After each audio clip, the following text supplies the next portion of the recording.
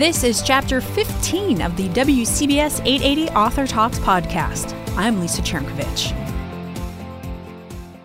Eyes of the World, Robert Capa, Gerda Taro, and the Invention of Modern Photojournalism tells the story of two photographers who in the 1930s became the first people to capture modern warfare on film.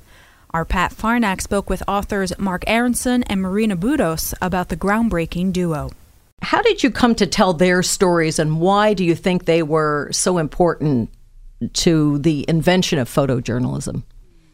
Well, I'll just begin because for me, I grew up with Life magazine and Look magazine and loving it. You know, I couldn't wait every week when it would come in the door, you know, and I would page through it. And so I always followed photojournalism, and little did I know, behind that story were these very young photojournalists. And when I learned about Gerda Taro, who was a young woman and indeed the first woman war photographer who picked up this little camera, then I was really hooked on this story. I think for me there were two sides. One is they were a couple who were true artistic equals. And Marina and I are a couple who are artistic equals. So it was fascinating to research our kind of ancestors in a way. Mm-hmm. The other side is I grew up among people for whom the Spanish Civil War, something that's often forgotten now, was still quite resonant. And so a chance to go back and visit that time period was quite exciting for me. I was so interested that Robert Capa and Gerda Taro really reinvented themselves. They were somebody else before they became Robert Capa and Gerda Taro. Absolutely. And Robert Capa, for many, has become an icon. They all know him as sort of the famous swaggering war journalist and so forth. But really, he was a scruffy immigrant. And we were just saying today that it's so resonant to literally today because the French elections just happened and France is kind of on an edge. It's teetering on an edge. And that's exactly where he was in the 30s, right? He was in France, an immigrant. And so how were they going to reinvent themselves? They were refugees. They had to find a way to make a living. They also had to reinvent themselves in terms of their names. They did it to sort of be a little more glamorous, but also because of rising anti-Semitism in Europe. He was Andre Friedman. She was Gerta Porel. And they pretended that she was selling the photos of this rich American photographer, Robert Capa, whose name was taken from the film director, Frank Capra.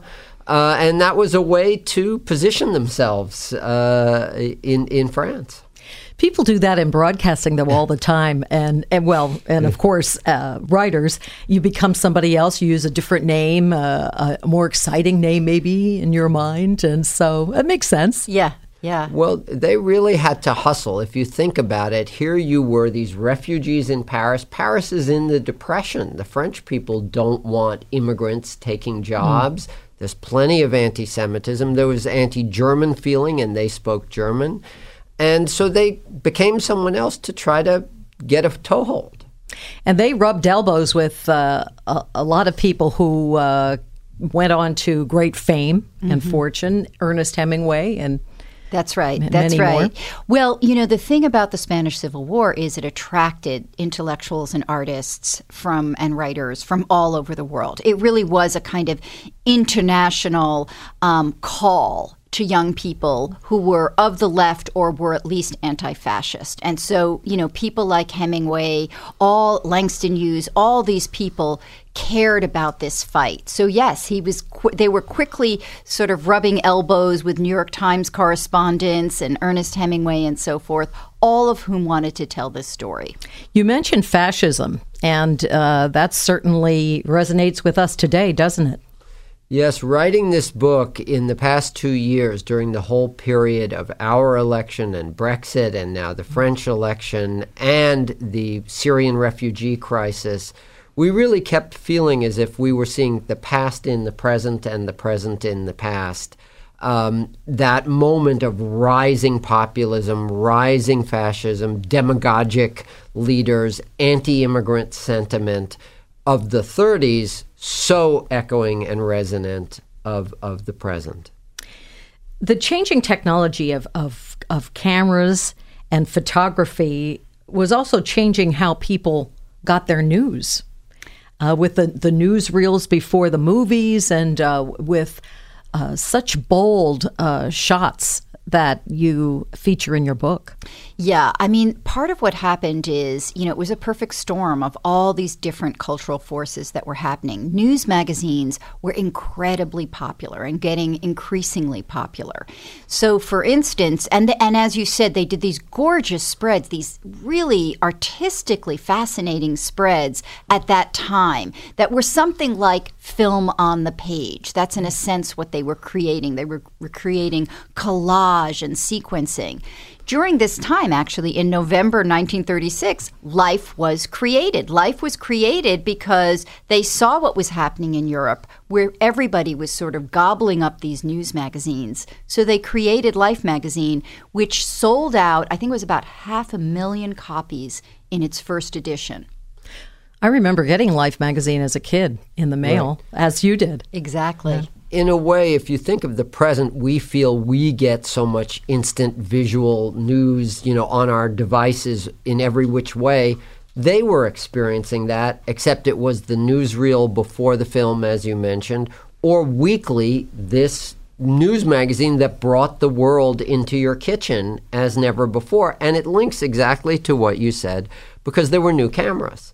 Because you had this light, quick camera, and if you had people like Robert Capa and Gerda Taro who would thrust themselves into the action to be an inch away from whatever was happening, it meant that you would have coming to you images of people who lost their homes a week ago, whose buildings were bombed a week ago, an orphan child with her dolls in a center a week ago. No one had had this kind of information before, now flooding into them. Let's talk briefly about some of the images that appear in your book. The first one, I think it's in the very beginning of the book, where Robert Capa shoots D-Day. Yeah, so this is what he's famously known for. It's one of the things he's famously known for, but he was the photographer that went in with the first wave that went to Normandy on D-Day.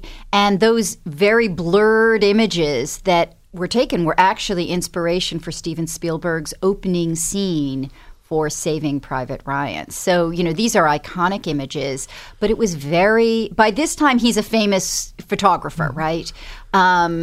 And it was very brave of him. I mean, he went in, he was the first one to go in with the actual wave.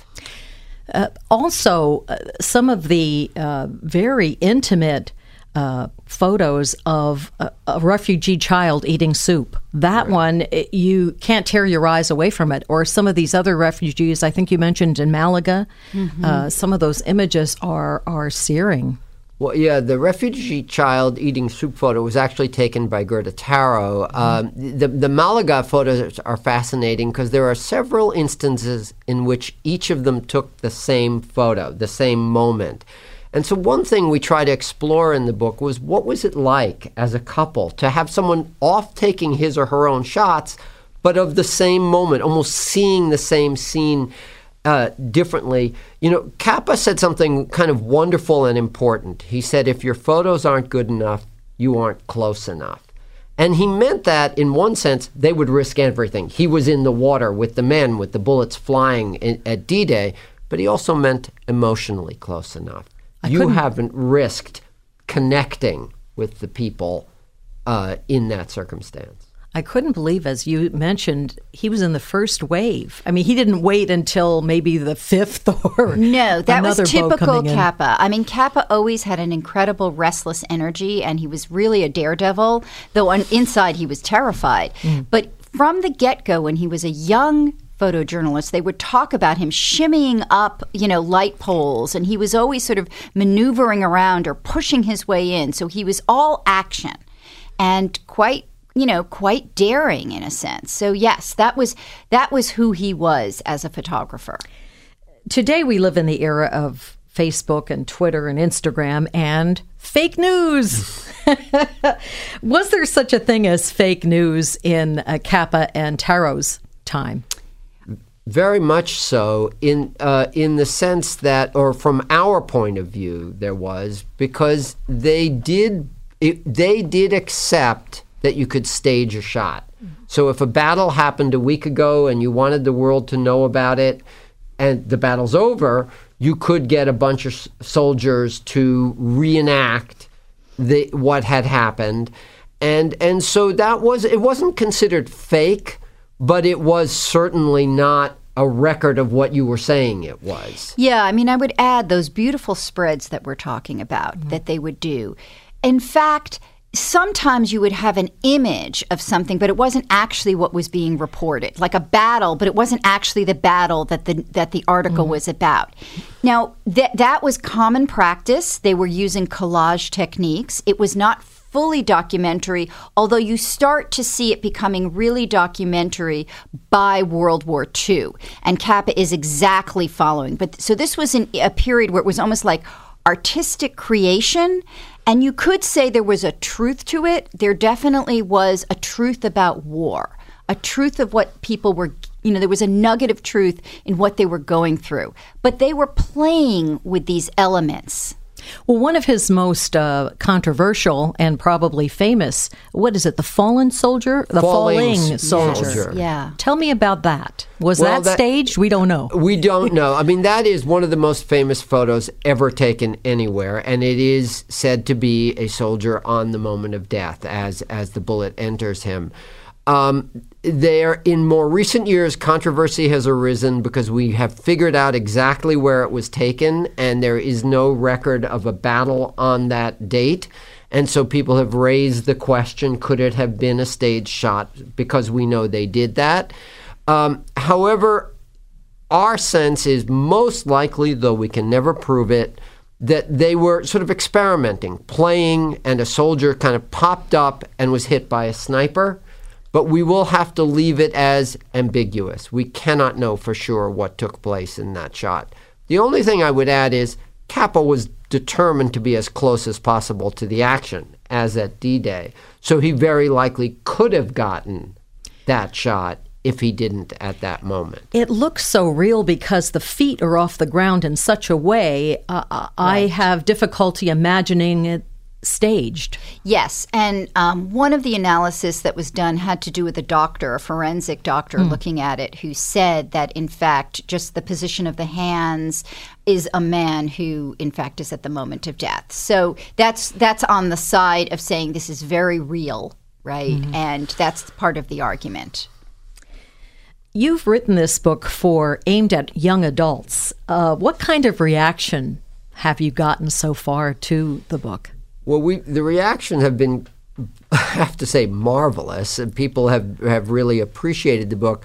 We actually tried to write it for a broader audience. We wanted to make it accessible to young adults, but really of value to any age, to adults as well. The reception has been quite marvelous because we had an opportunity in the book which is unique. We were able to write a fully narrative book with 200 images. So we were able to interplay text and image with sort of absolute freedom. And I think a lot of people who come to the book appreciate that they get both. They get the words and they get to kind of savor the images almost as a newsreel. Which is true to the young adult world, allows you to do that in some sense, having pictures guiding the text as much, and that's actually not something you can do in adult books. So we had this unique opportunity to almost recreate what they were doing with the world they were a part of, where text and image are working together. I could actually see this book as part of they have civics classes anymore, social studies class, or a journalism class. Or an English class where you talk about images and how I could see it in a high school curriculum. That was partly our thinking, and also they get to learn about the Spanish Civil War. But yes, very much. It's also, the theme of it is bearing witness, right? So this notion of when there are these major conflicts, what does it mean to bear witness? Because really, in some sense, they were the first to bear witness through the camera. And that was really the message we wanted to leave all readers with, we now all have capacity to record, whether orally or visually, our world around us, and to share what we see. And in some ways, this book, though it has great elements of tragedy and personal and social pain, we end with this sort of hopeful idea of bearing witness, using your technology to be, as the title of the book, the eyes of the world. We've been talking with Mark Aronson and Marina Butos. Eyes of the World, Robert Capa and Gerda Taro, and the Invention of Modern Photojournalism. Thank you so much. Thank you. Thank you for having us. In David Swinson's Crime Song, an ex-DC cop with a bad drug habit finds himself connected to more than one drug-related murder. And it turns out his addiction isn't the only thing messing with his life. Your book, Crime Song, was a tough one to read, I'm not going to lie. It's intense in its portrayal of the drug world, its propensity for violence, and the sad stories of people who get caught up in it. Not to mention the fact that the main character, Frank Marr, who despite trying to stay off the radar, finds himself at the center of quite a few of these violent crimes. So tell us a little bit more. Well, Crime Song is a continuation. It's a second in a trilogy. The first one was The Second Girl. And in Crime Song, without giving up too much, I mean, he is looking into his nephew for his aunt. And his nephew's fallen into with the wrong crowd. And while investigating him, I mean, everything just turns really bad, really ugly. And but a lot of it is about the characters, like you said, the characters that he's involved with, and in the situations these characters get caught up in. There's a mystery, to it, obviously, because of a death, but it's mostly a character-driven novel. And you don't really want to like Marr because of his drug habit, and yet you can't you can't help but root for him. Yeah, it's odd. It's really odd, how many people say that. And,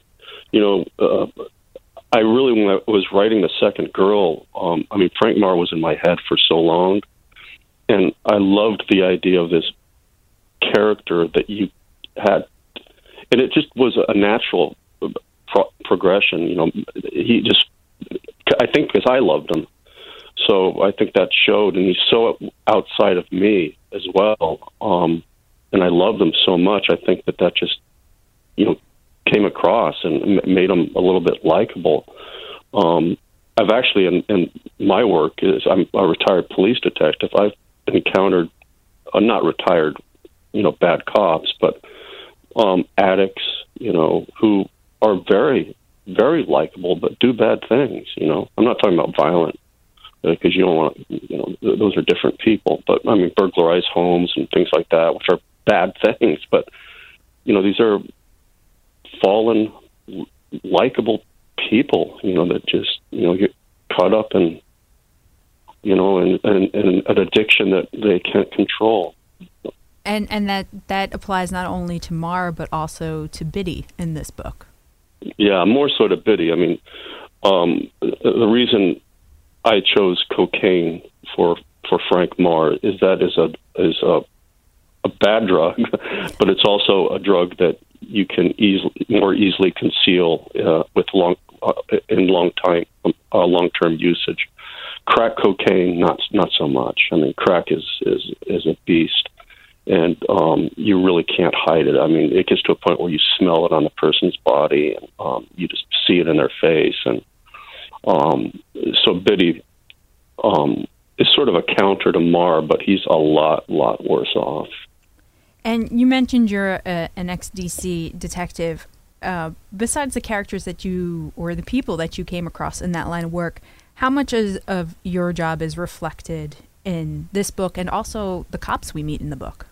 I don't think I could have written it if I had not gone through, years on the department, meeting the people and, investigating and debriefing and interviewing, defendants and suspects and people like that. But the detectives, that is authentic, I think. A lot of them, there are good ones and there are bad ones, and so I try to stay authentic to the police procedural and to the way of life. But at the same time, that is what Frank Marr did for me as well, is because I'm a man of procedure and police procedure, and I'm the type of guy you don't want to sit and watch some TV show with. Like, I won't mention any certain TV shows, but take your finger off the trigger, you dope, or right. I think we know the ones you're talking about. Yeah, don't taste that narcotic to see if it's cocaine. You just don't do that kind of stuff. So I mean, I stayed true to the procedure, but Frank Marr also freed me from that procedure because he breaks rules. And there, of course, there are cops that break rules, but they're caught, and they're either prosecuted or usually prosecuted. So you get to live a little bit vicariously through Frank Marr. Yeah, I mean, you sometimes wish that you could take that teenager by the scruff of the neck and shove him up against the wall because he's doing such stupid things, And, but you can't. Obviously, you can't do that. You have to have a lot of self-control as a real police officer. So Frank allows me that, because there were a lot of dopey teenagers who were just going stupid that I would have loved to, just shove up against a wall, like they do on TV. So another facet of Marr's character is this extensive and also eclectic record collection that plays a role in this book. Now, I know you have a music background. Do you have the same kind of taste in music as your main character? Oh, most definitely. I come from, prior to becoming a cop, I was a concert promoter in the 80s and opened up Long Beach, California to the alternative and punk scene. I had two venues there. One was Fender's Ballroom, and the other was Bogart's Nightclub. And Fender's was about 1,500 people, and everyone from the Red Hot Chili Peppers to, some major punk acts, came through there. And Bogart's was more the equivalent of, like, in New York, it would have been the equivalent of a larger CBGB's or, DC 930 Club or something like that.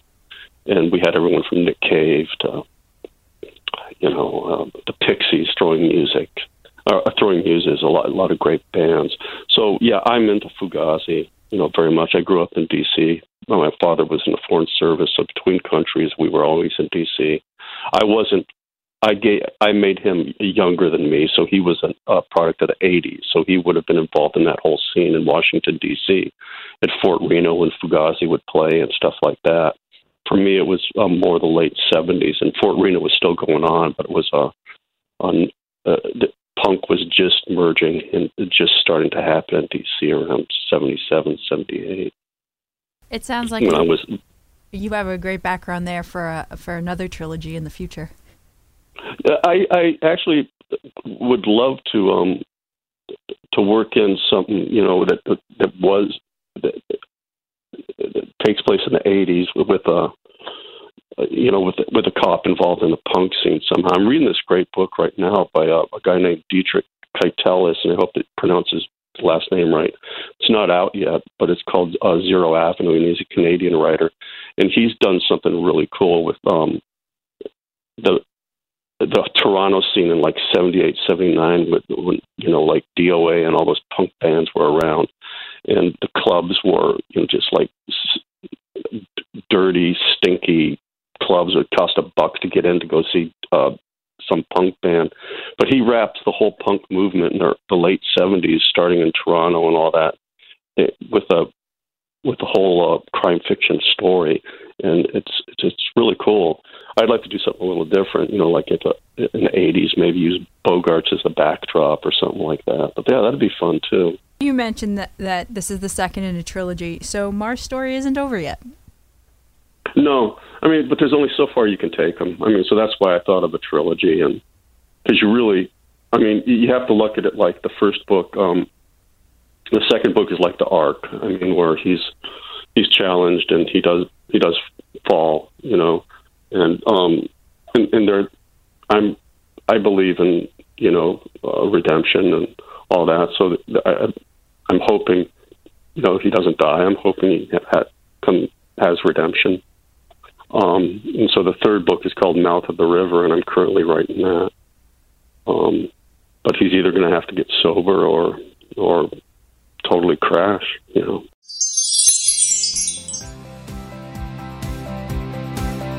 That's where we close the book on this chapter of the WCBS 880 Author Talks podcast.